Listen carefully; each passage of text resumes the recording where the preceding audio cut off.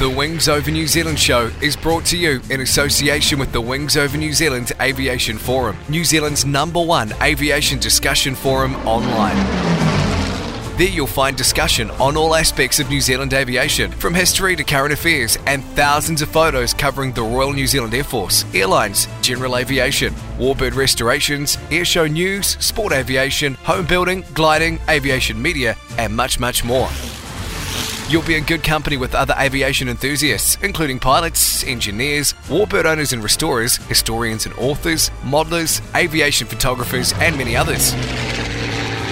Sign up to the Wings Over New Zealand community now. It's free and easy. Just Google Wings Over New Zealand and you'll find the forum. Hi everybody, Andrew Gormley, CEO of Classic Flyers here. If you're interested in classic aviation and you want to get up close and personal to old aircraft and see some of New Zealand's aviation history, come across the Classic Flyers, Jean Batten Drive, Mount Maunganui, right on the edge of the airport. You can go for flights in old aeroplanes like Boeing Stearmans and Harvards. There's lots to see. Kids' parties happening here all the time. We have functions and function rooms, business meetings, and a great cafe with excellent coffee. If you'd like to be involved with Classic Flyers, we also have the volunteer groups who do all things from helping out with function work or just on the main hangar floor with visitors and guests or birthday parties, right through to engineers who get involved in restoring some of our wonderful old aircraft assets. Currently at the moment we've got a Grumman Avenger being restored and a de Havilland single-seat FB5 Vampire. These things are all part of New Zealand's aviation history. It's a great place and it's in a good location. Come and have a visit. Check out the website on www.classicflyersnz.com. Extended. Hi, this is Peter Johnson from aerospace radio station Extended, and we bring you some of Europe's best guests. He's been something of an unsung hero of the American space program, outside those who have made it their business to become aficionados of it. News. Some people will call you mad, some people will call you heroes, and everyone else is probably somewhere in that spectrum. It's an amazing project to pull together literally from scratch. And views. You've got to pick yourself up, dust yourself off, and learn from that experience. And that's not an easy thing to do, Peter, learning from your own failure. So why not give us a listen if you want to hear about warbirds, aviation, and the aerospace industry? Come over and give us a visit. aviation-extended.co.uk. And remember, there's no E at the beginning of Extended. Extended. The Wings Over New Zealand show would like to acknowledge the great support it's had from Fly DC3. You can fly back in time with Fly DC3 from Ardmore Airport, charter the DC3 Dakota, and fly into the past. It's an experience you'll never forget. Fly DC3. Go to www.flydc3.co.nz. Welcome to the Wings Over New Zealand show with Dave Homewood. Welcome to the Wings Over New Zealand show. I'm your host, Dave Homewood. In this episode, we hear the recordings from the Wings Over New Zealand Christmas party held in December at Te Kowhai Aerodrome. The first speaker is Dave Starr, who flew the Douglas Dakota ZK-AZL, which is now located at Te Kowhai Aerodrome. Here's Dave. Well, good morning everybody. I tell you what, it actually gives me great pleasure to be here today, and there are two reasons for that. One is just to be here and talk about my favourite aeroplane. The second one was on Wednesday afternoon. As I was being rushed down to North Shore Hospital in the ambulance, I thought, I hope I have got Dave Homewood's phone number on my cell phone, because I'm going to have to ring him up and tell him I can't make it. Anyway, I was discharged on Thursday, and I'm not just 100%, but a lot better than what I was on Wednesday, I'll tell you that. Anyway, as Dave said, I live in Snells Beach. I'm originally from Ardmore. Now, unfortunately, we can't put the slides up on the screen here today, but what I will do is I will leave this over on that table when I finish, so it keeps scrolling through. So if you want to have a look at it. And of course the first photo I've got here, looking at it, is where I was brought up at Ardmore, right on the threshold of 03. This photo in particular was taken by I'm pretty sure it was Jim Harkness, who was a member of the Auckland Gliding Club. And this photo was taken out of their training glider, the old Slingsby T31 GAD. So that's going back a day or three. Alright, I've got to get this working properly first. Anyway, AZL. There are two differences people perhaps do not know between the DC3 and the C47. The DC3 has only got a single door, a cargo door.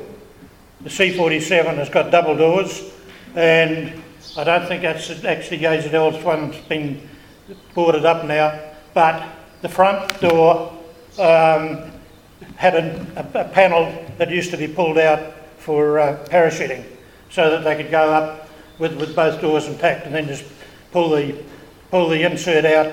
You jumped out and then they put it back in again. Anyway, this one was manufactured in 1944, came to the RNZAF, and its service number was NZ3545. It served in Singapore and Malaysia 49 to 51. Now, quite a history with this aeroplane. It was the last job it did for the Air Force was a baggage plane for the Queen when she was out here in 53, 54. And then Aussie James bought it at that stage. Now, Reg Plane is a good name for a pilot, isn't it? He was the first pilot on it, top dressing. He actually flew it up in Malaysia. And he had one incident one time when he was carrying some troops. I'm not too sure from where to where, but anyway, he had an engine failure on the way. And when he landed, he ground looped it, because he didn't know that he actually had a flat tyre on that side as well. When he pulled a stop, Evan and the commanding officer came up to him and said, "Why are you parked here? You usually park over there." And I believe Red said, "Well, if you can get this aeroplane over there, go for it."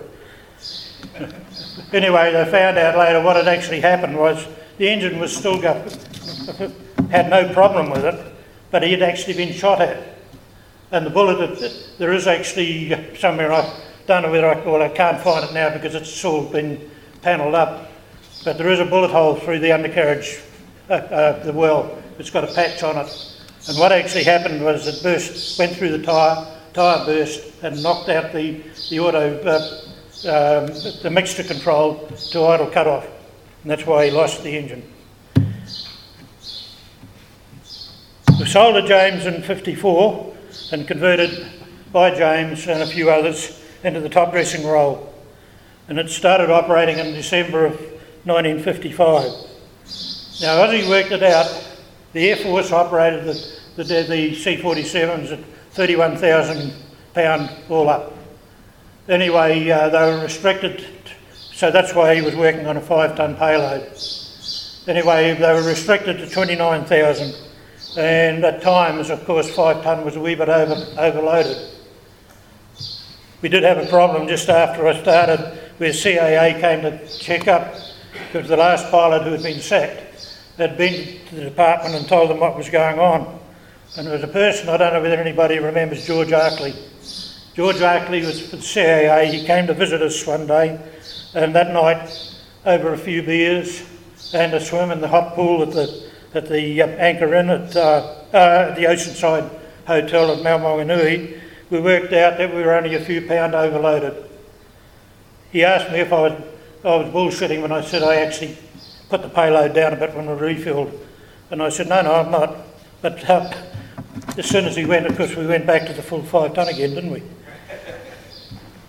It started off as a 2-pilot operation. Now, the original, and I tried to come up with a photo of the hopper actuating lever that was in the cockpit, but it wouldn't come out very well for me, so unfortunately I haven't got it.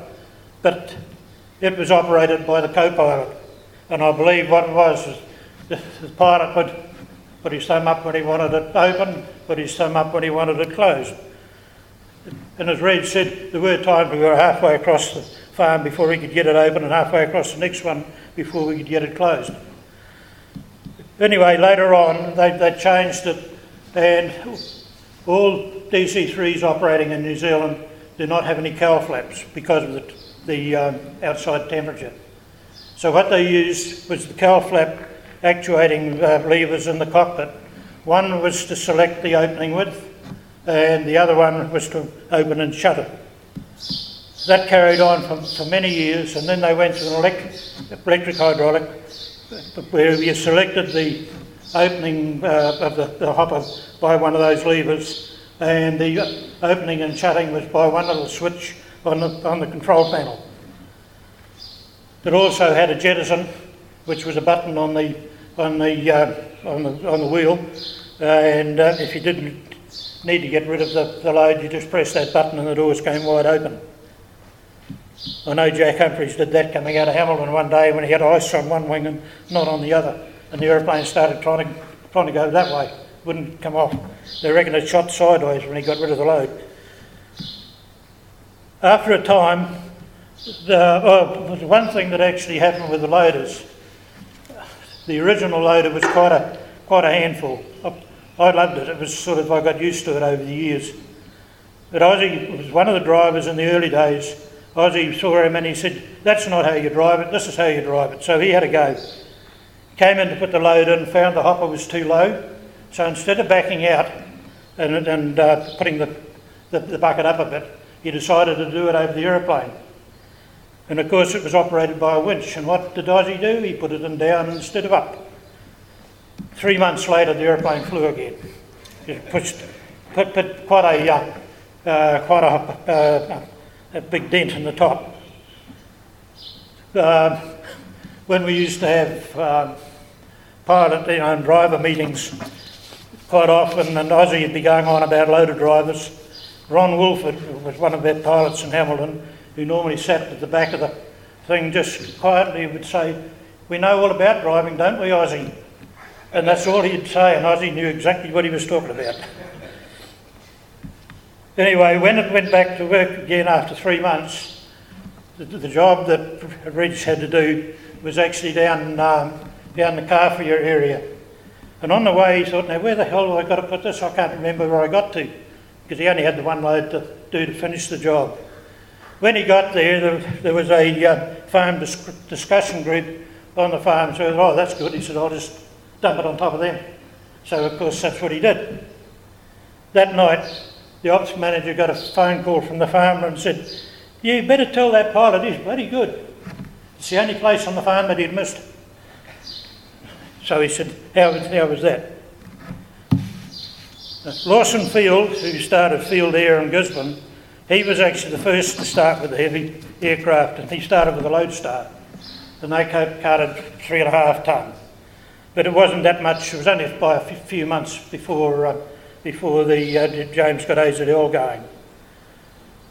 There was 9 Lodestars converted over the years, and out of those 9, they had 2 fatals. One was he was actually flying in cloud or fog, and unfortunately had a big lump in the middle of it. He actually had a passenger on board too, which wasn't really a good thing. So they were both killed. And the other one was actually happened to be Les Marshall.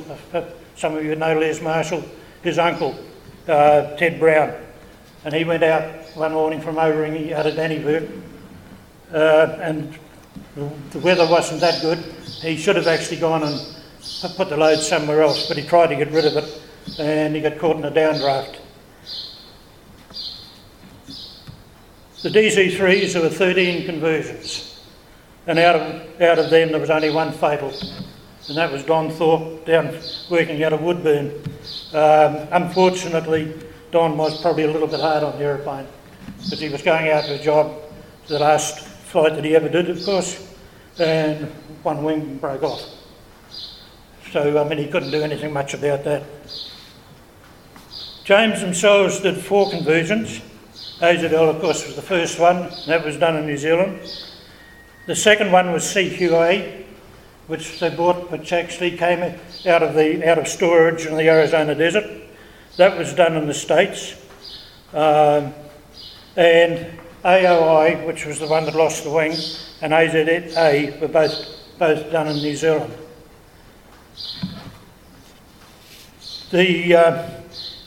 Quite interesting with the hopper setup on them. All bar one had the same type of hopper outlet, and they're actually the same boxes that were used on James's Fletchers.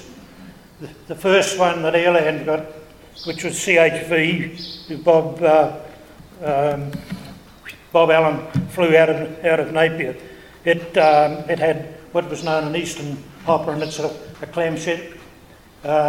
clamshell type operation. But all the rest had the same as what's on AZL. When they went to single pilot operation, they had to change a few things, and it wasn't that much. There was the flap and undercarriage lever had to be altered so that you didn't have to bend down to grab hold of them, and the flap lever had to be altered to come around the undercarriage operating lever. Also, the switches, feathering switches for the starboard engine had to be moved a bit across so that you could actually get at it a bit easier. There was another thing to the operation, and that was there was a little door on it which didn't cover the whole of the hopper mouth, or where you loaded it. It went about 2/3 of the way across just to stop the buffeting, and that was operated by hand by a cable, which was operated. You had to lean back behind you and pull it up and down, and that never changed in any of them. In the late 50s, James Aviation, Field Air, Rural Aviation and Air Contracts, which was Ozzy's brother Colin, formed Airland New Zealand Limited just to operate the heavy aircraft. Field Air supplied Lodestars, James supplied AZL, and Rural Aviation supplied BYF, which they had bought from Hawaii a few years before. And Air Contracts was just a sort of a fill-in, mainly to give them operating rights in the southern part of the North Island. But I'm not too sure quite. It wasn't all that long after the Air Contracts pulled out. And then in the end of 1962, James decided to pull their one out and go back on their own with the DC-3. Jack Humphreys and I were given the offer to stay with Airland, and we tossed up one thing and another and decided no, that we would actually go with James. So that's what happened there. Pilots involved over the years was Reg Plain, Bruce Oliver, who was a co-pilot, Peter Anderson, John Valurn, who was a co-pilot, Jack Humphreys twice, Jack Priest, Dick Brooks, an American, who and Don Clough, who later became the general manager of Airland and Field Air. They sort of flew BYF for quite a while. An Australian airline captain, and I can never remember his surname, but I think it was Eastman, but even Murray Eastman. He was the one that was fired just about the time I started. Jerry Oman, who was the first post-war pilot to be trained on ag flying, and he was killed in a beaver in Australia when the lift struck broke on it. George Allen, an ex-RAF, a Kiwi, he became chief pilot of Airland and Field Air heavy aircraft. Bill Peterson, Jerry Cluck, who lives in Perth now, and he's exactly 10 years older than me, Les Marshall and myself. Jack Humphreys checked out Don Clough, Dick Brooks, George Allen and Bob Allen, who'd been flying Lodestars, and Bill checked out Jerry Cluck, Les Marshall and myself. Jack Humphreys could actually handle that aeroplane. Jack had a problem. He couldn't put anything down on paper, trying to do an exam, and that was why he never, ever got into the left-hand seat with Air New Zealand, because he just could not sort of handle the paperwork, on exams. But he knew a damn sight more than most of the others did. And he could make that aeroplane talk.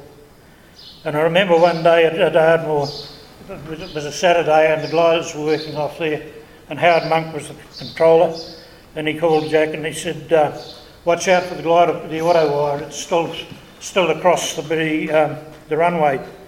Anyway, Jack put it down on the intersection. He was landing on 2.5. He put it down, stopped, and then said, where's that wire?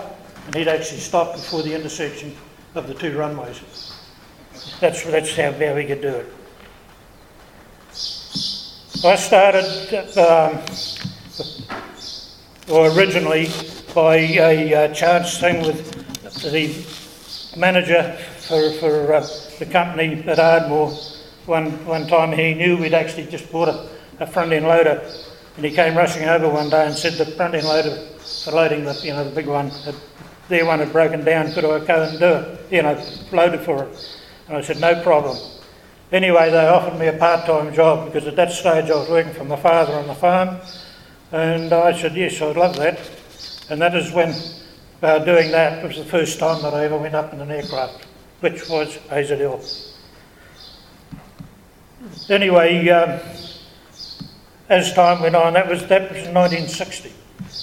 And in 61, I kept on doing that. In 62, I decided that I'd had enough of farming.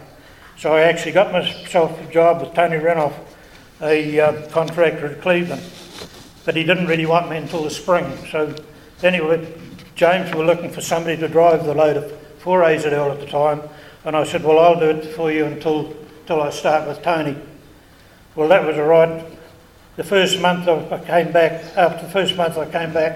and I said to Tony, I don't think I'll come and work for you. And he said, you'd be a fool to stay where you are. So that's what happened. When I started full-time in 62, they'd just done an engine change. And when the engineers were doing a run-up, unfortunately one of the engineers had a little bit of finger trouble, and he buggered up the other one, so they had to have another engine change. We didn't, Airland didn't have a spare engine at that time, but they were able to get one off Spans. Now, Airland and James always used to get their engines overhauled in Hong Kong. The Spans one had been done in Australia, and it was a rattly thing. It rattled and clanked, it used more oil than the others and what have you. And we were working out of Tangiwai in 62, and we shot across to Wanganui one Sunday afternoon just to finish a couple of jobs there. And on the way back to Tangiwai, something went wrong with that engine. So anyway, Jack shut it down and said, now what do we do? Do we go back to Wanganui, because that's the closest? Do we go to New Plymouth? That's where the engineers are. Or do we go to Tangiwai? That's where all our gear is. We ended up back in Tangiwai. Anyway, we decided to pull the cowls off and see if we could find anything, and we've already found the cylinder that was the problem. So he said, I think pull the tappet cover off and have a look and see if it dropped the tappet. So anyway, I took the 3 bolts off, went to pull the tappet cover off, and the whole cylinder came out of my hand. That engine had done 160 hours since overhaul. Anyway, the engineers came over and looked at it, and they were all set to actually do another engine change, because they said there's quite a lot of metal in the filter. Jack said, well, he said, I'm happy to carry on working it, provided we check the filters fairly often. So we did. We started off checking it every 5 hours, then 10 hours, then 20, and that engine actually carried on. When it had done 450 hours, we were working at Ardmore one day and going at it, and I just got off out of the big loader onto the front end loader to start, getting the next load ready. And Jack had taken off on 2.5, had done a 180 and was heading back towards the east. and I heard this almighty bang. And the next thing I saw, that the aeroplane sort of changed attitude and start heading down, and then the next thing it come back on one engine. And what had happened was the master rod had broken, so no wonder we had the big bang. Anyway, that was quite all right. Jack thought, now where am I going to dump it? Oh, I'll do it on Tony Renos' farm. One of Tony's workers was actually disking up the paddock, and he was going the same way as the aeroplane. He didn't hear it coming. He copped the lot. Well, it only took Tony 5 minutes to get from Cleveland to Homewood, with jumping up and down and saying, "Yo, thank you very much." Anyway, that was sort of things that can happen. One day we were operating the two AZL and CQA. We were working off Ardmore. Bill Peterson was flying AZL. Jerry Oman was flying CQA. And Jerry was sitting at the edge of the runway waiting to come in to get a load. And he was watching Bill taking off, and he says, "I hope he doesn't have the port engine fail on him at this stage. He knows it's in a thought and it happened." Anyway, Bill was able to keep it straight. I can't remember what actually there was the problem with the engine at that one, but it's funny how things happen when you start thinking about them. As far as myself was concerned about flying them, when Bill Peterson came on it, he had a D category instructor's rating. So we decided that I would start logging some of the ferry flying, which I did. And it was before I got my commercial licence. I actually had sat the exams and passed, and Bill signed me out, as a pilot with a DC3 rating. I sent everything off to the CAA, and a few days later, Harry Beelby, who was the testing officer in Auckland at the time, caught up with me and he said, "I just see a thing come through for you for a rating on the DC3. And I said, "Yes." Well, he said, "I couldn't okay it." He said, "That's not the done thing."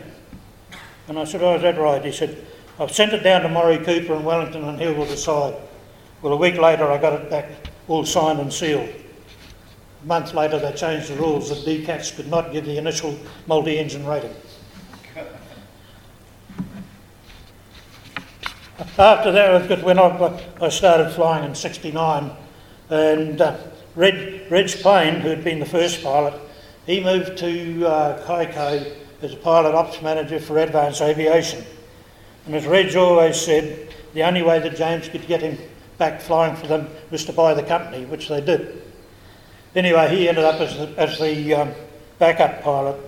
And in 1966, when Bill broke a bone on his foot, slipped on the ladder after refuelling, Reg flew it, and actually I loaded for him, and I spent 3 months living in the Kaikohe pub at that particular time.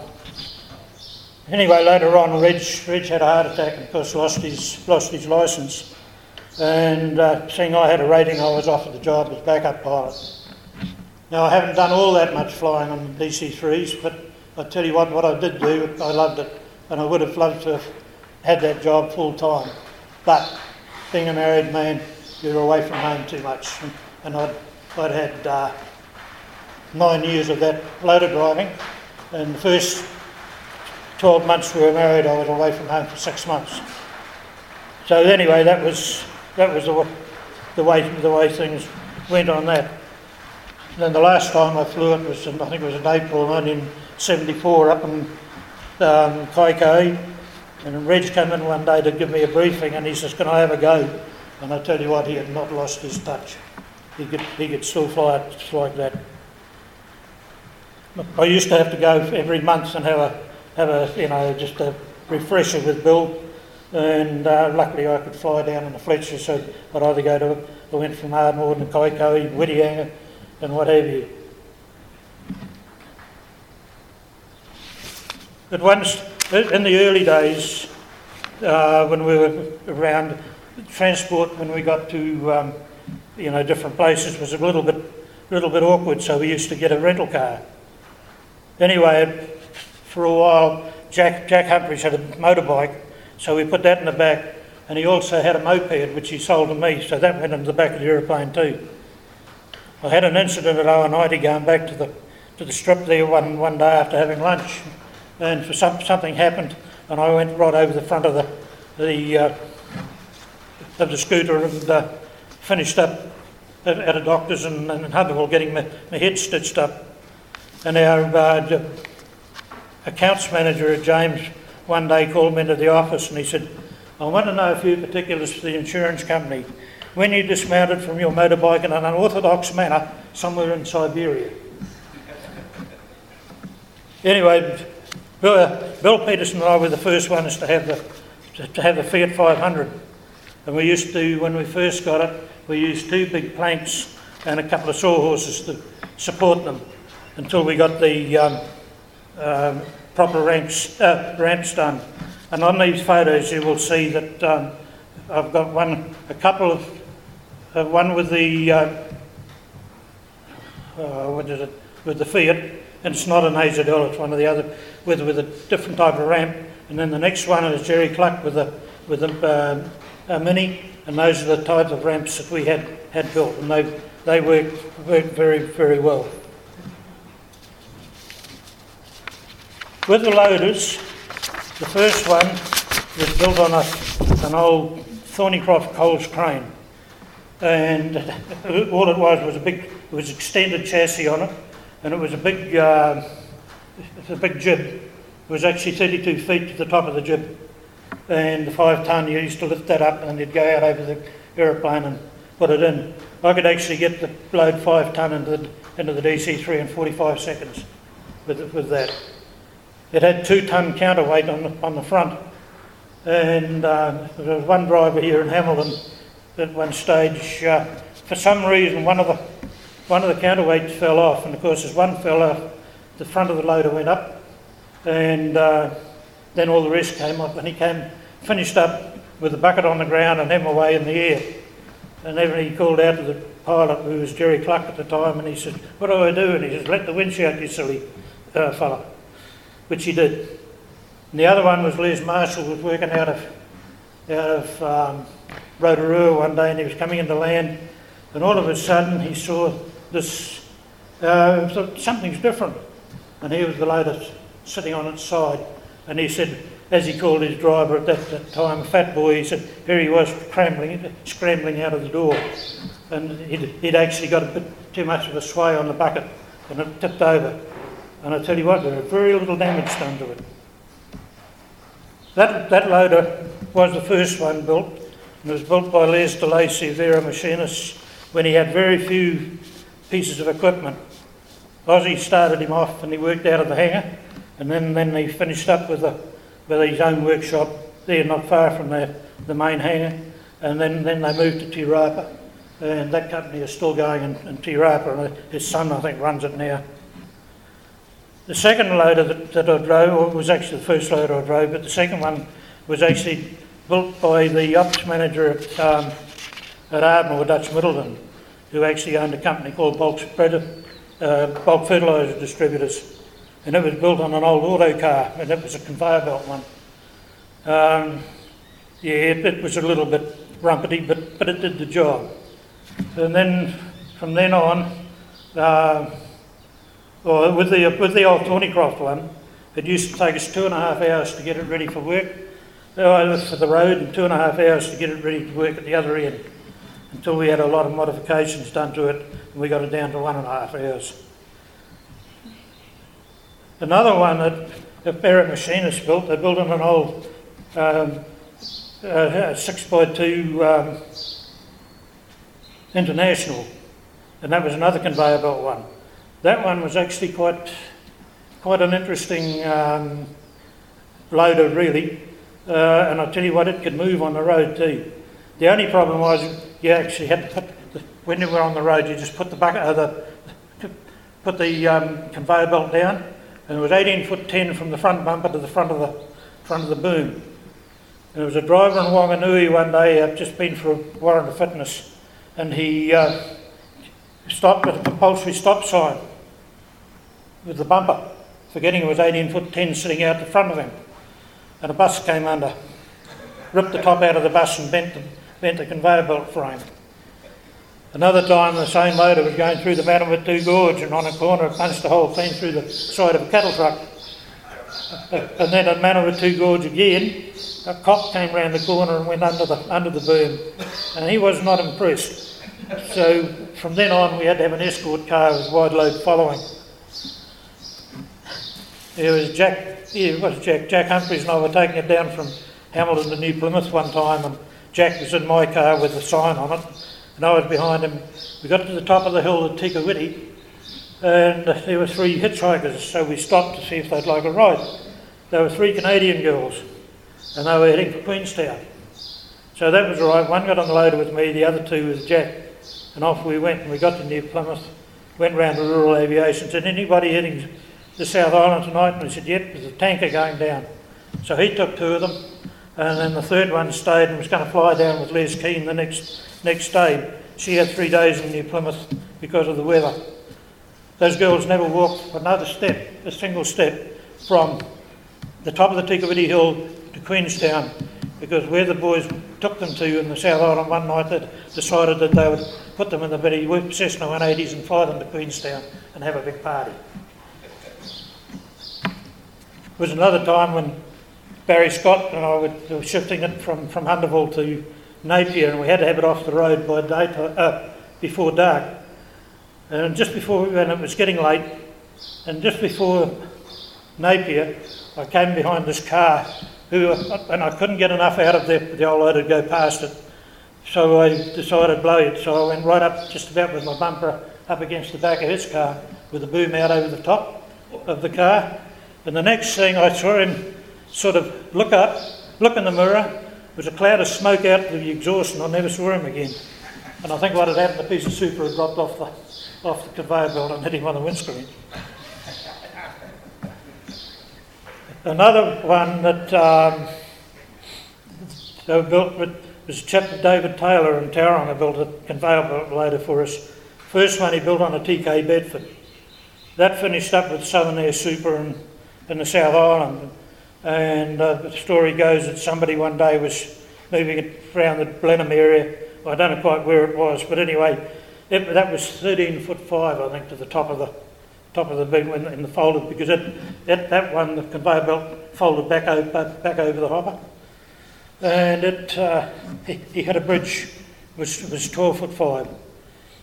The loader the truck vehicle came to a very sudden stop. Windscreen came out, popped out, never even broke it, and the driver followed the windscreen. David Taylor, actually, I don't know whether he built any for Field Air or not, but he built 2 more for Jones, and they were both built on D-series Fords. The other one that he built was a static loader, which was at Ardmore. First one was at Ardmore, and that worked out very well. We could get it from wheel stop to wheel start of the aeroplane. We could get it down to 35 seconds for 5 tonne. David built, I don't know how many he built in the finish, but he built quite a lot for Field Air at different places like Gisborne, Napier, Oldringy. No, I don't think he put one in Takapau, but several others as well. They were a great loader. In Australia, they tried type racing with the Bristol Freighter, which didn't last very long because they weren't carting enough in it for a start anyway. Anyway, they built an old loader. It was actually on an old Chev 4x4, and that was a real Heath Robinson outfit. Anyway, Airland saw it, they were sitting there one day, so they bought it and brought it over to New Zealand. I had the pleasure of driving it in Galatea once, and that was enough. Field Air also, their first loaders for the Lodestar with a conveyor belt built on a Ferguson tractor with a little Bedford dump truck which would dump the super on the conveyor and load it. They had to alter it a wee bit for the DC3, but it worked not too bad. But we got to one stage where one of the Bedfords chassis broke in half because it was a little bit much for 5 tonne, when it had been used to 3.5. Basil Martin had a very narrow escape, and I'm not too sure he was in Gisborne or Wairau. I think it might have been Gisborne. Anyway, something went wrong as he was coming in under the loader, the static loader, and before he got into position, something gave way and the loader went right through the top of the aeroplane. It made quite a hole in it, He was lucky because he was able to get out through the escape hatch, in the cockpit. That particular aeroplane that's the same aeroplane now that Chatham's Air have got it. I know, probably a couple of other little things. The record tonnage for the DC-3, I don't know about Field Air ones, but James one for AZL was 320 tonne, and that was done on the Rookahia Swamp. And it was quite a short day too, I believe. They started about 7 o'clock and they were knocked off by 4. But it was only out on the swamp and they were sailing lime at a great rate. Bill and I did, the most we ever did was 225 from Ardmore, and the last 50 of those 225 was on Waiheke. The rest of it was, close in. The first driver I worked with was a chap by the name of Tom Rendell, and he always had a comment to say when we were working out at Great Mercury Island, "Where are you working today?" He says, "Going halfway to Peru." And it was a 55-minute turnaround for that job and an hour for per load to the Great Barrier.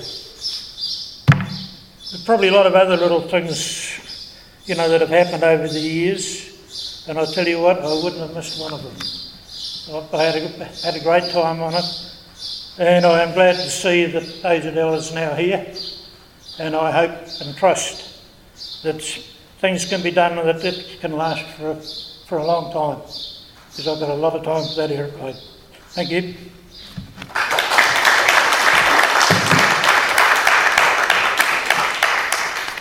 Thank you, Dave. Thank you. Thank you very much, Dave. That was really interesting and quite entertaining. Just continuing a little bit with AZL, I'd like to introduce Gavin McIvor, who's one of the members of the team that are now looking after the aircraft here, and he's just going to give us a couple of minutes of extra on the aircraft. Thank you, Dave. Is that coming through all right? I don't remember hearing Dave say that AZL, her last flight was September 1974, and the cost of renewing her certificate of airworthiness just exceeded the value of the aircraft. ZK AZL had flown a total of 14,040 hours in the military and top dressing service, had spread over 160,000 tonnes of fertiliser. In 1975, ZK AZL, original AGDAC, was donated by James Aviation to the National Field Days Association at Mystery Creek. In 1984, June the 6th, ZK AZL was cancelled from the Civil Register. This year, she was transferred from Mystery Creek to Te Kowhai Airfield. I'm one of the volunteers for the DC-3 ZK AZL project. We have 18 volunteers, and we're using this occasion to attract more, if you haven't already volunteered. This project is headed up by Derek Lewis, project coordinator, and Pete Laurie, Te Kowhai Airfield manager. Please see me if you're interested in volunteering. This aircraft has had an illustrious life, 30 years of flying, military and top dressing, and 45 years of being on display. She will never leave the ground again, but in our minds she will soar like a bird. She looks good from afar, but she is far from good. ZK AZL needs strengthening and corrosion repairs to continue her life of leisure. Hope you can help.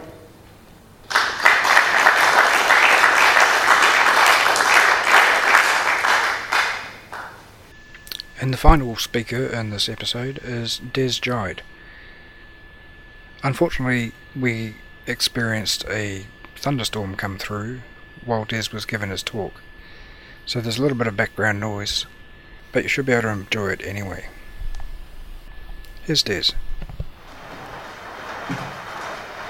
Right, good afternoon fellow aviation enthusiasts, and thank you for the opportunity to be one of your guest speakers. My presentation is simply how I got into aviation and some of what I did with the opportunities.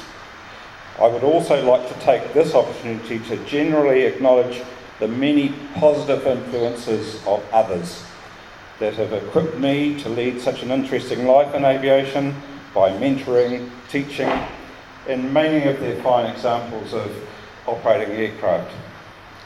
Some of them will be mentioned by name, and I apologise for those that don't get a mention, but by no means they don't deserve it. For those of you that are interested in aviation history, there will be some event marks mentioned, although not necessarily expanded on, otherwise the presentation would take forever. Believe me, I can talk a long time. Nevertheless, I hope you will enjoy those references in the context in which they will be given. Aviation has indeed been a big part of my life, albeit not commercially in the true sense as we know it. Before I cut to the chase, let me take a few moments to reflect on some of my family history that leads to my eventual aviation working and private life experiences. I was born in Hamilton in August 1954 when my parents were assistant managers of a Te Kowhai dairy farm on Crawford Road, 3 miles that way, or 5 kilometres in modern day technology, north of here.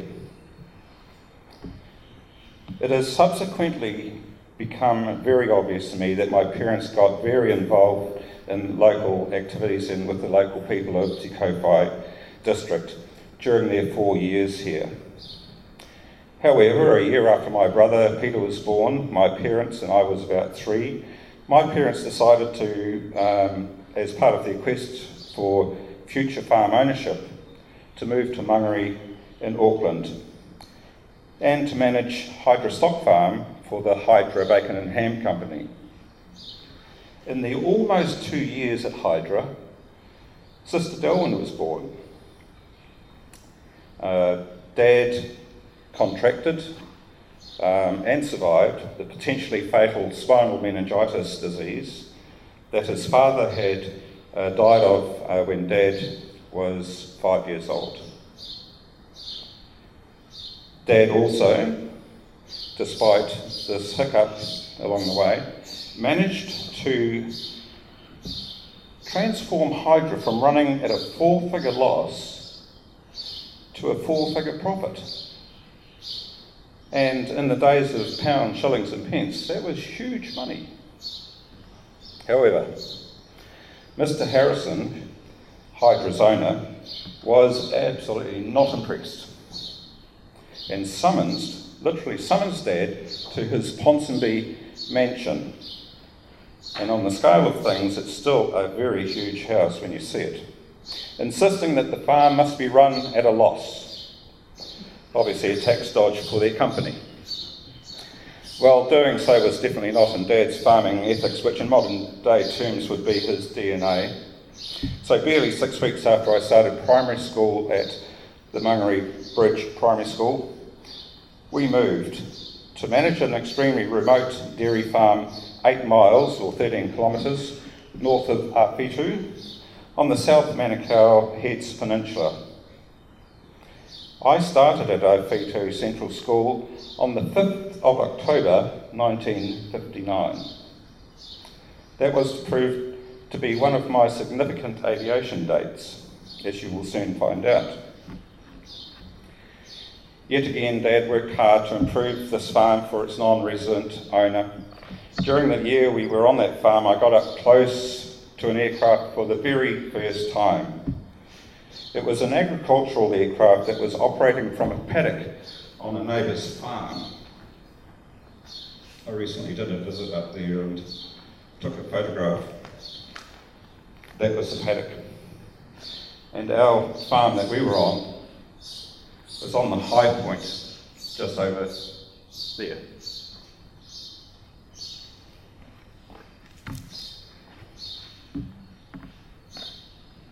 Thanks to my mother, who had prepared afternoon tea for the pilot and the support crew, one of which was my father. We got to see this aeroplane up close and personal while it was shut down for afternoon tea. Although I can now reflect on this being a personal aviation event, Mark, hand on heart, it certainly didn't spark an immediate interest in me eventually having an aviation career. For goodness sakes, I was only 5 going on 6. And as we all know, people my age, in those days kids weren't that pretentious. In recent times, and many thanks to Dave and his WONZ associates, I have found out that it would have been one of the 2 Piper Super Cubs operated by the Glen Murray top dressing company based in Pukekohe, and the pilot was quite likely to have been Chaz Chambers. Sadly, Chaz suffered a fatal accident after clearing sheep off the paddock he was going to land in, and as he was doing his final flare and to land, one of the sheep went rogue, went in front of him, he clipped it, and he suffered fatal injuries. That was in the early 1960s. But once again, Dad's hard work was not really appreciated, so after discussions with Alec and Pat Phillips, they decided to move back to Crawford Road in Te Kowhai with the view of going into partnership with them on their poultry farm, which was the neighbouring farm to the farm that they were on when I was born. Dad made a call to Hartstone's trucking company in Te Kowhai to ask if he could have the use of one of their trucks to complete that move. Doug Hartstone, who still lives here and also was a pilot in his day, took the call and repeatedly said, "Stan, we'll do better than that. I'll bring it up and help you move back." So thanks, Doug. The move was made in November 1960. Now back on Crawford Road, Peter and I started school at Te Kowhai Primary School, and during our time in Crawford Road, we were all, once again, very active in the Te Kowhai community, particularly with Country Women's Institute, Parent-Teacher Association, church, indoor bowls, music, tennis, calf club, milking, haymaking, and scouts. My next notable aviation experience was attending the opening of Auckland International Airport on the 29th of January 1966. And by the way, you're not going to get a test after this presentation on what I've told you about history. But it was 29th of January 1966. We were on holiday at Piha with my music teacher and her family, and we took time out from our holiday to come into Mangere for the opening. I spent the whole day solo, and so much for parental responsibilities in those days, but everything was a lot more secure, obviously. Checking out all of the static displays, aircraft, and watching the airshow flying demonstrations. Yet the only aircraft I got to sit in a pilot's seat of was a Moran Sauna MS-880B, which had been part of the flying display program and provided by Seabrook Fowles, a motor company from Auckland, who also had a branch in Hamilton. They had imported these aircraft in the early 1960s.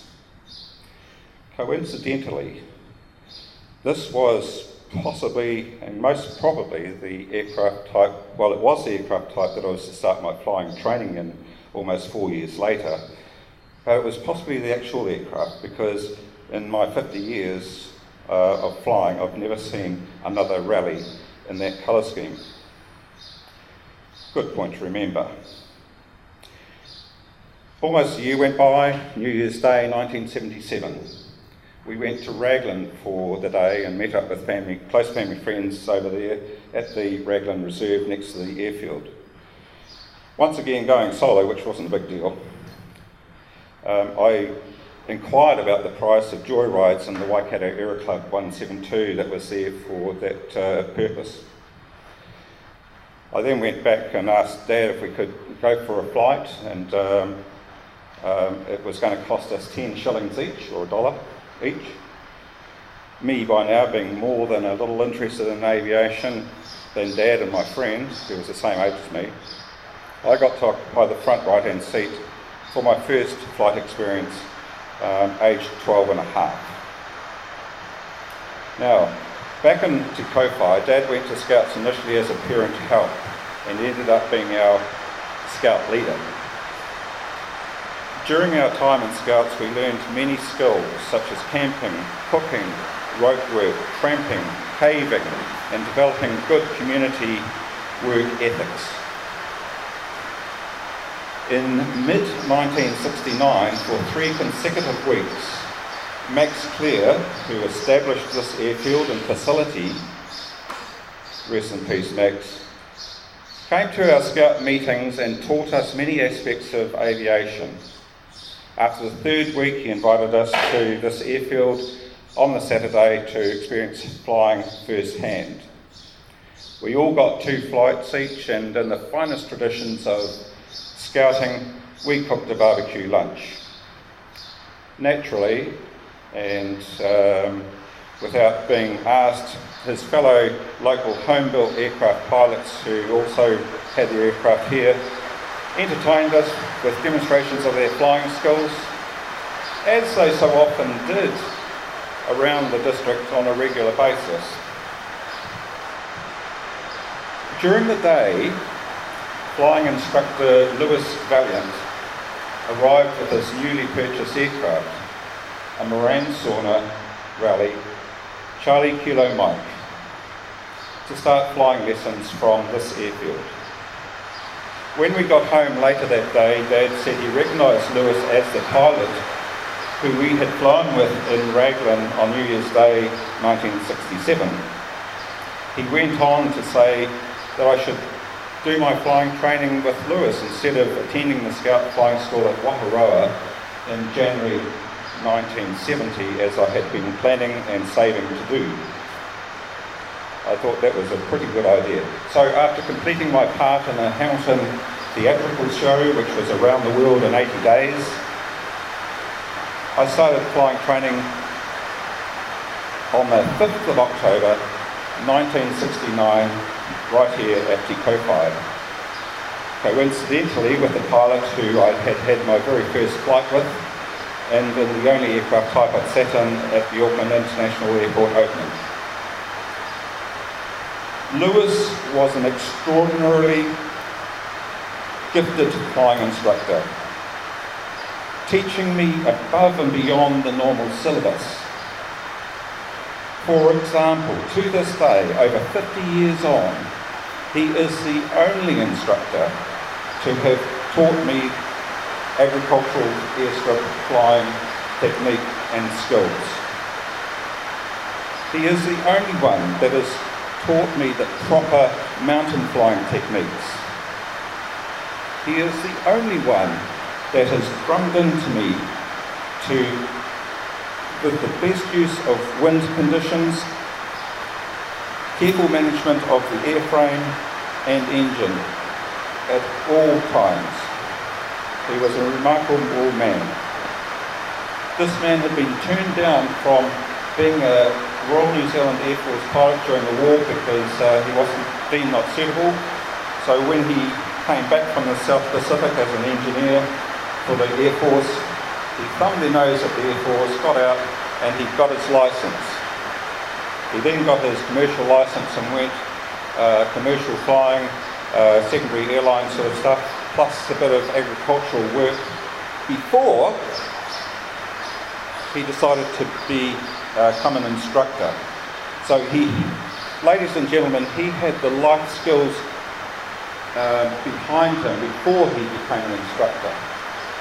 Very few instructors these days have a similar sort of background, which I brought up with my instructor that did my private pilot licence test. I attended the Narrawahia High School from 1968 to 1972. They were very good years. I enjoyed them immensely.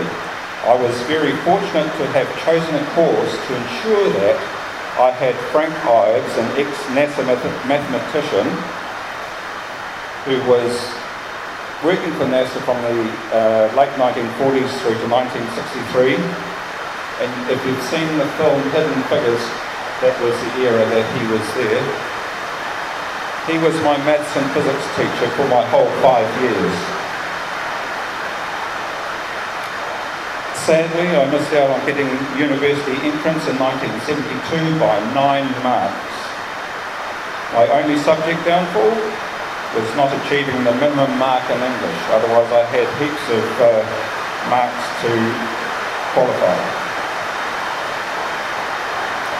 Nevertheless, I went to the RNZAF recruiting office in Auckland in late January 1973 to see if I could still apply to be enrolled as a direct entry pilot without UE. They said no, but suggested I still join, complete training in the ground trade, and then they would internally assess me for pilot training. And I think we'll just take a break there for a moment. Thank you.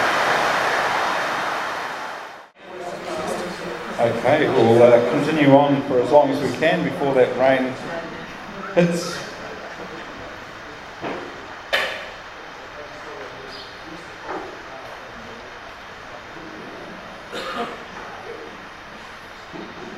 So yes, I joined the RNZAF in late July 1973 and completed training in the safety equipment and surface finishing trade in 1976.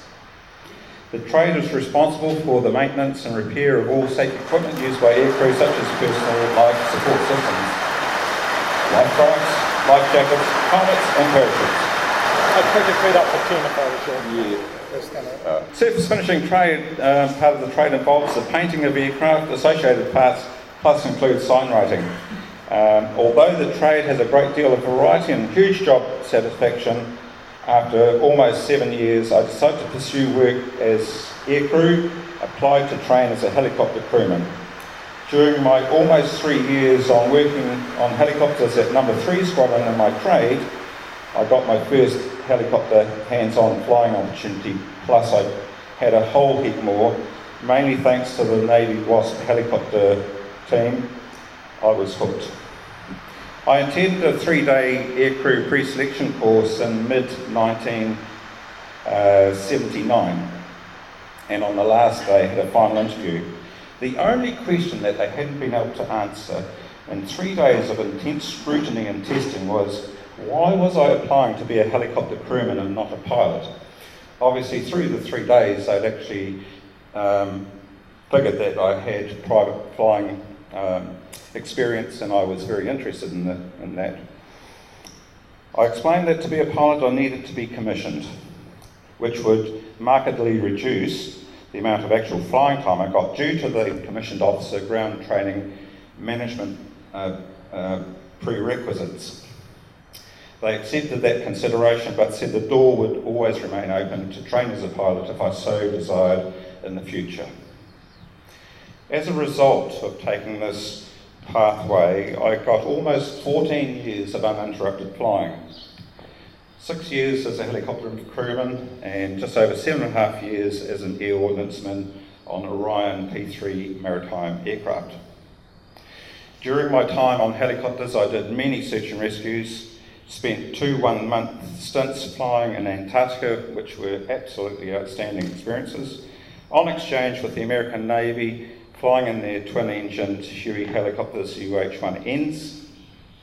2 years in Singapore, mainly flying in support of the New Zealand Army battalion that was based there. A month in Hong Kong, flying with the Royal Air Force and their Wessex helicopters. 2 years based in Christchurch at RNZAF Base Wigram at the 3 Squadron Detachment. And finally 6 months of peacekeeping duties in the Sinai with the multinational force and observers.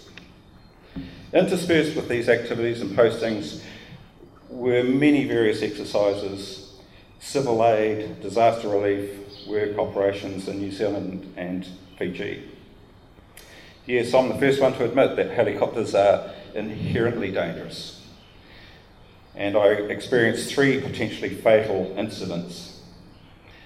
Having circumvented those, it proved the value of our training and preparation to always deal with the unexpected. Overall, the highlights of helicopter flying greatly outweighed the negative aspects. I extended the positives by learning advanced helicopter flying techniques, including formation flying, and taking every opportunity of hands-on that was available. Interestingly enough, when I was in Hong Kong, the Brits, being the Brits, could not see their way through to converting me as a Wessex helicopter crewman and signed me off in the month that I was there. Unlike the Americans, they had me signed off in about 4 days down Nantucket. But that was okay because they only fly with 1 pilot and 1 crewman in the Wessex. So I spent most of my time upstairs in the left-hand seat flying the Wessex. That was no problem at all. The time for a change eventually came, and in January 1986 we moved from RNZAF Base Wigram to RNZAF Base Whenuapai, and I joined 5 Squadron that operate the P3K Orion maritime aircraft. Just prior to making the move and being all packed up ready to go, I got a call to be the 3rd crew person on a Saturday flight to find an Army assault craft that had been lost on the Clarence River near Kaikoura. The designated co-pilot was unavailable due to a sudden illness, and so I unpacked my gear and went across. I flew initially as the co-pilot in the left-hand seat, and as was normal, the pilot and I shared the flying until our refuel at Kaikoura after an unsuccessful search. While preparing to swap places with the other helicopter crewman for the flight back to Wigram, he observed that this was essentially my last official flight as a crewman, so I could carry on as the co-pilot. After the start-up, the pilot further acknowledged the situation and gave me full control. So for my final flight as a helicopter crewman, I did the takeoff at Kaikoura, the flight, and then landing back at Wigram. Such was, and still is, the immense trust we have in each other's abilities on helicopters. I trained as an air ordnanceman who are primarily responsible for the dispatch of all armament stores such as sonobuoys, torpedoes, flares, and the maintenance of all associated equipment. We also undertake all forms of photography from the aircraft, do parachute mail drops from the back door, ensure that we have suitable catering provisions for each flight. I always had plenty of help from the other crew members when shopping for supplies at overseas locations. It was a bit of a contentious thing between helicopters and P3s, and the P3 could stand up, go down, have a really nice meal. In the helicopters we had a lunch bag with a filled roll, a fruit juice, a piece of fruit, a piece of cake, and that was about it.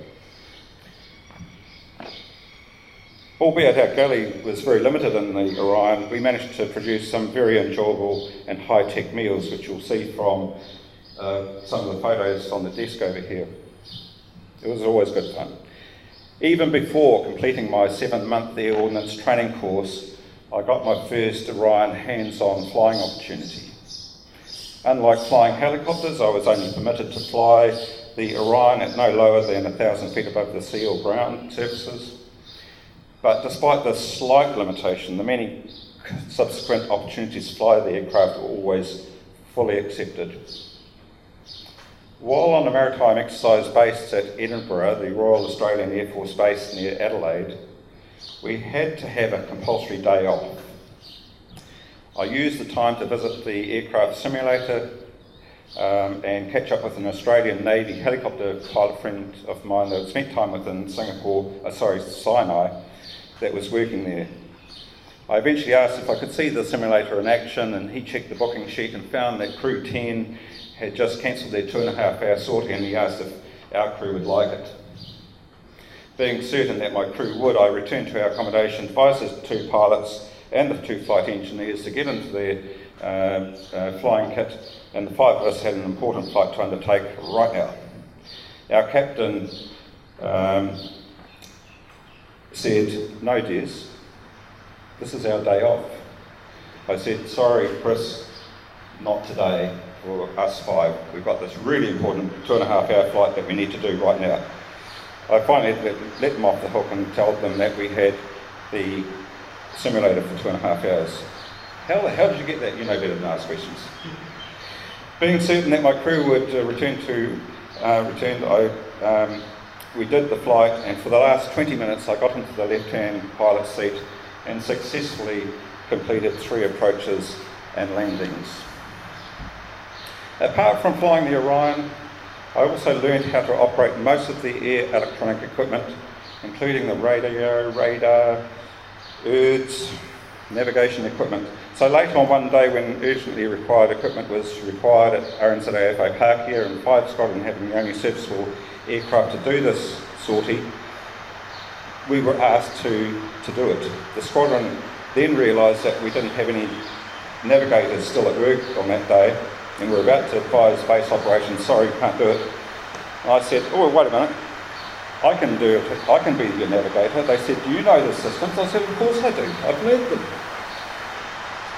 So, I successfully got us there and back with no real major issues at all. The P3K Orion is a very complex aircraft and extraordinarily very multi-role. It is normally operated with a crew of 11, 24 hours a day, 7 days a week if necessary, virtually all weathers.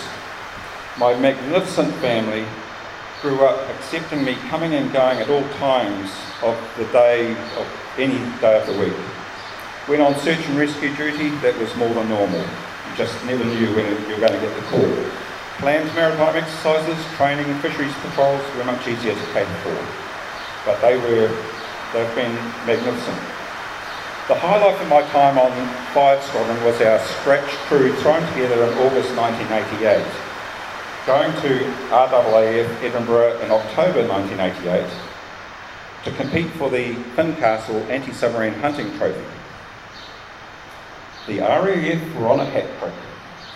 They really wanted to win it. The Aussies were celebrating their bicentenary, 1988. They wanted to win it. The Canadians, they had a brand new electronic system fitted, and they wanted to prove that was the all singing dancing.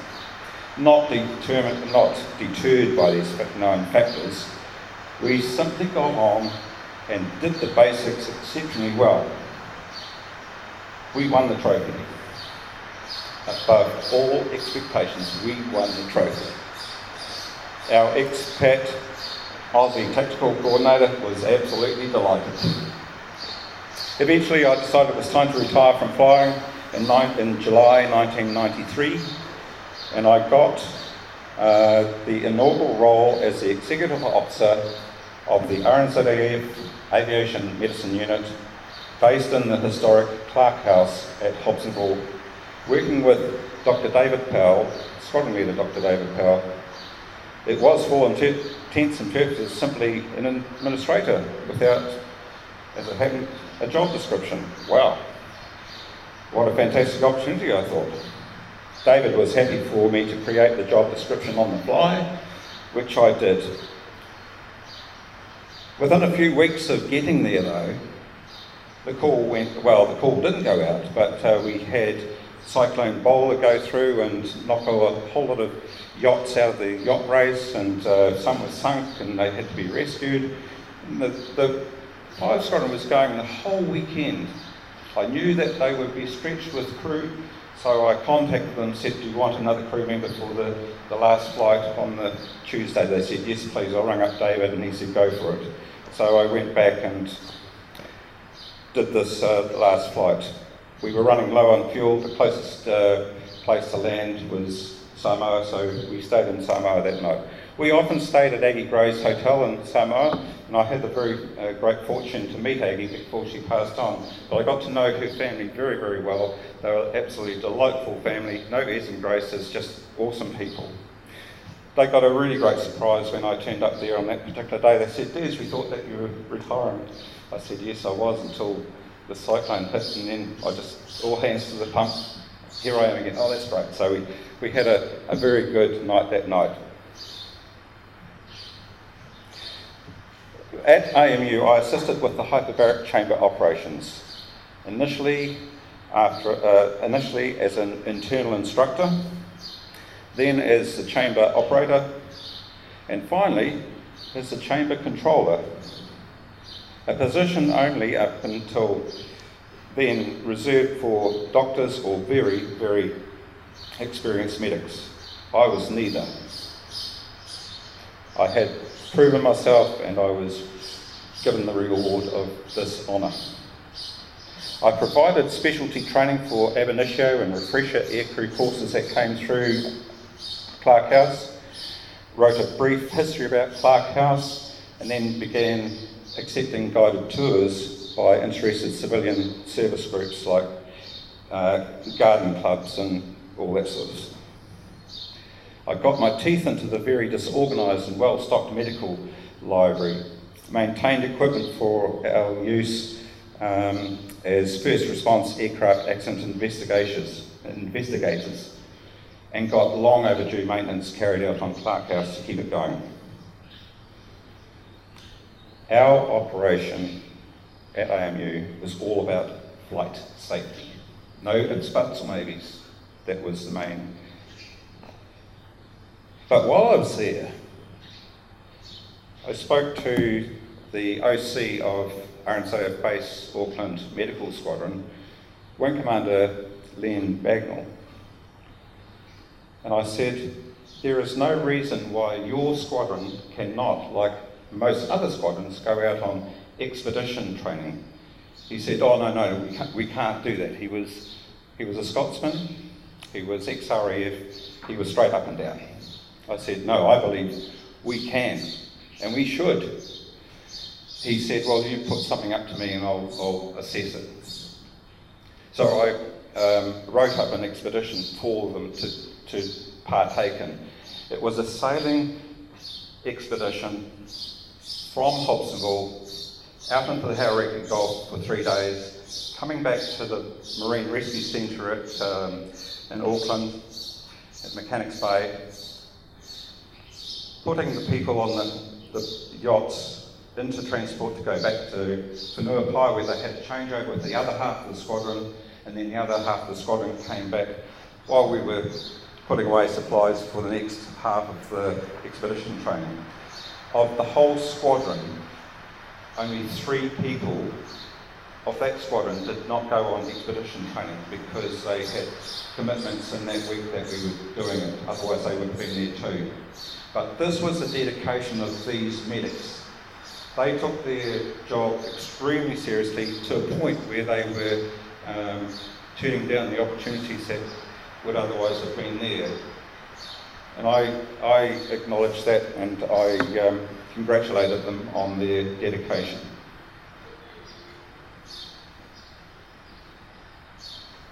In late 1994, I flew with David Powell to Whitianga and had a final interview for the inaugural Whitianga Marina Manager's job, and by mid-December 1994 I had been selected for the job. By early March 1995, and the week before I retired, I chose to do my last official New Zealand Defence Force flight in a Wasp helicopter. Much to the amusement of my Navy helicopter pilot friend, who was, like me, a member of the RNCF Base Yacht Club as well. But after explaining it combined both my rotary wing and maritime flying operations, he too thought it was quite appropriate. And I certainly didn't miss out on the hands-on opportunities either.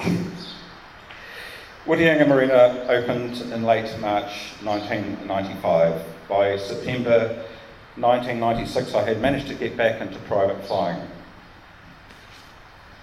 I qualified as a private pilot at Ardmore with the CFI of the Waimata Aero Club, Neil Highland.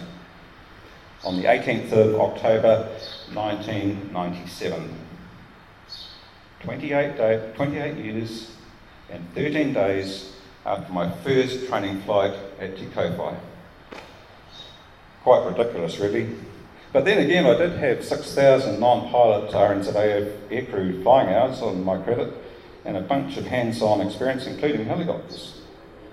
The chronology of my private flying is somewhat different to what most aspiring pilots experience.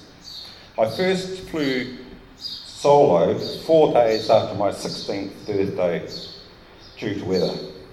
Yes, it was disappointing, but yet again, and this wasn't lost on my father, a good lesson in self-discipline.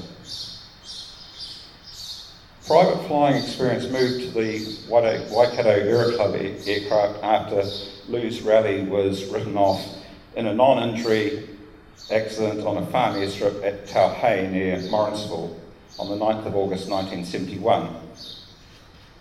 A conversion rating was initially on a Victor 115, followed by Cessna 150, mainly for ferrying purposes to Te Aroha on Saturdays or Te Kowhai on Sundays, Piper Cherokee PA 28 for night flying, and the Victor 150 for aerobatics, which I fortunately had the CFI Ken Fennick as my instructor.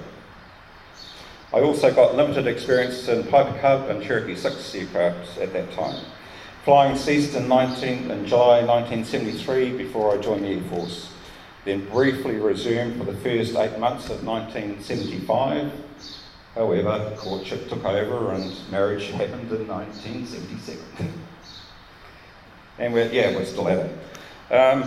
Flying resumed in March 1981 when I was a helicopter crewman, but ceased a couple of months later because the Air Force gave me a posting notice to Singapore, which was taking effect from January 1982. Eventually, flying training was completed in a Cessna 172N at the Mercury Bay Aero Club, and then a couple of years later, a syndicate of 6 was formed in 1999, and we bought a Cessna 172L, Delta Foxtrot Golf.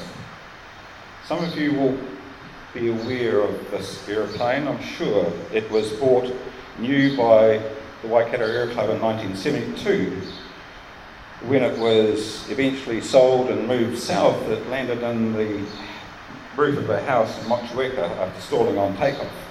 However, it was rebuilt and it was brought back to life. But anyway, I ended up buying this aeroplane that I'd only flown in once before as a student at Hamilton or Waikato Aero Club on night circuits with a friend.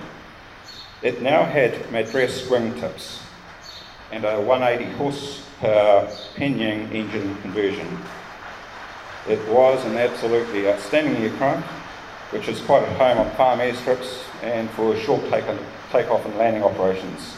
It had a higher Maxwell up weight limit, and it was brilliant. Of the 6, only 2 of us had our PPL to fly the aeroplane, and the other guys weren't really that interested in learning to fly anyway. They paid the full cost of any flying that they needed to do, and as a result, we got fully audited by CAA. 2.5 weeks later, CAA got in touch with us. They congratulated us on our non-commercial operation, adding that they did not know why more aircraft owners didn't operate in this way. To assist Great Barrier Airlines with their operational requirements, I gained a rating in a Cherokee 6 to mainly undertake ferrying duties and on the odd occasion as co-pilot for them. A microlight rating was gained in a Technam P92S owned by the Coromandel Flying Club, and then an RV12 owned by the Mercury Bay Aero Club, which was the first RV12 that the Mercury Bay Area School students built. Delta Foxtrot Golf, our lovely Cessna, was finally sold in 2008, and general aviation flying continued until 2011 for me in the Mercury Bay Aero Club's newly purchased 172S. Due to lack of sufficient reasons to undertake much GA flying and its growing associated costs, I let my PPL lapse and just formalised my microlight pilot's licence.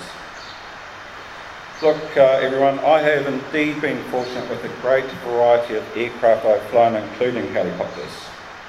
Closest I get to helicopters now is next to my ex-Air Force friend and who works for the Westpac Helicopter Trust in their simulator, Daryl Simpson. However, I have managed to keep it all into perspective as a passion rather than an obsession. And as long as I can always satisfy the conditions of the mnemonic "I'm safe," I intend to continue with my aviation passion for quite some time yet. I enjoy sharing it with other people. It continues to give me immense pleasure to safely operate aircraft and all the things that go with that, and continuing to meet like-minded enthusiasts like yourselves, maybe for the first time, or maybe just as a reunion. It's always the same. Friends for life. Many thanks for the opportunity of being able to share some of my last 50 years of experiences with you today, and I hope that you will take some time, if you have it, to have a look at some of the memorabilia that I've got on the desk over here, including some logbooks and photos. Thank you very much for your attention, and I hope you have a great day. Cheers.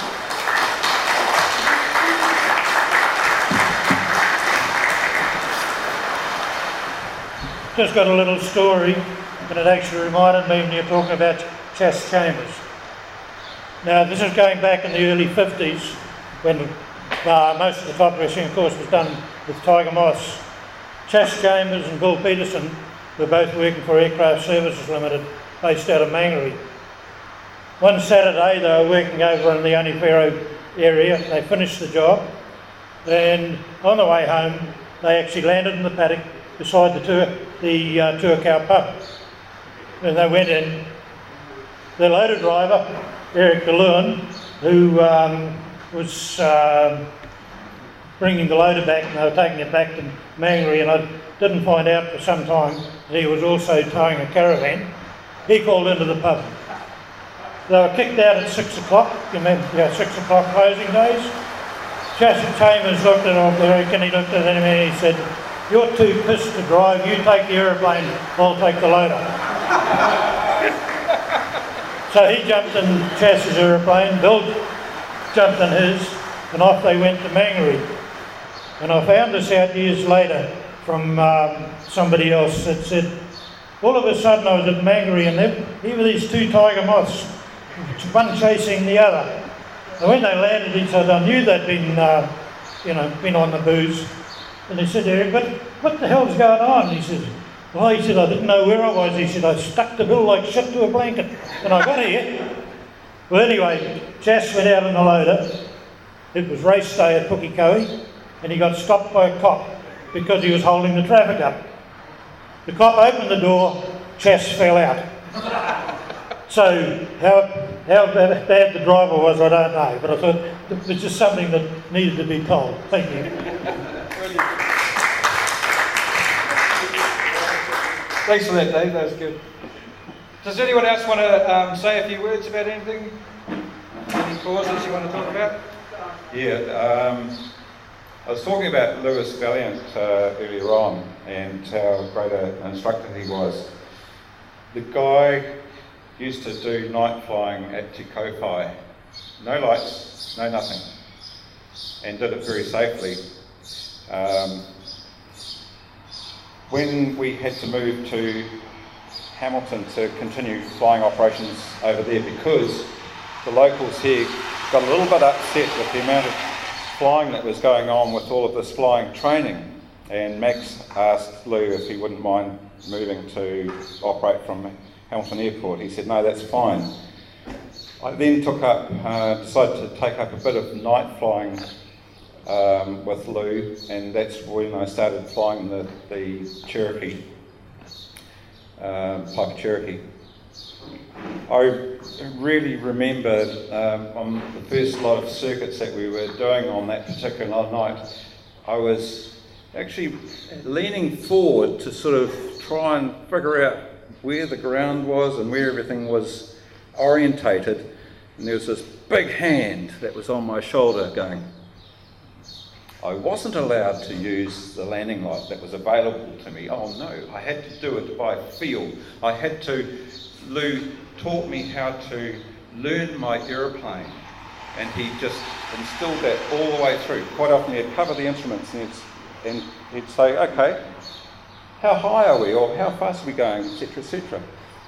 And because I knew my aeroplane and got conditioned to it, I knew. And that's the sort of person that Lou was. He's an absolutely brilliant guy, and I miss him to bits. But he's now in the cemetery in Thames, overlooking the Thames airfield, so what a better spot than that. It's great. So thank you for your indulgence. Thanks, Liz. That was the Wings Over New Zealand show with Dave Homewood.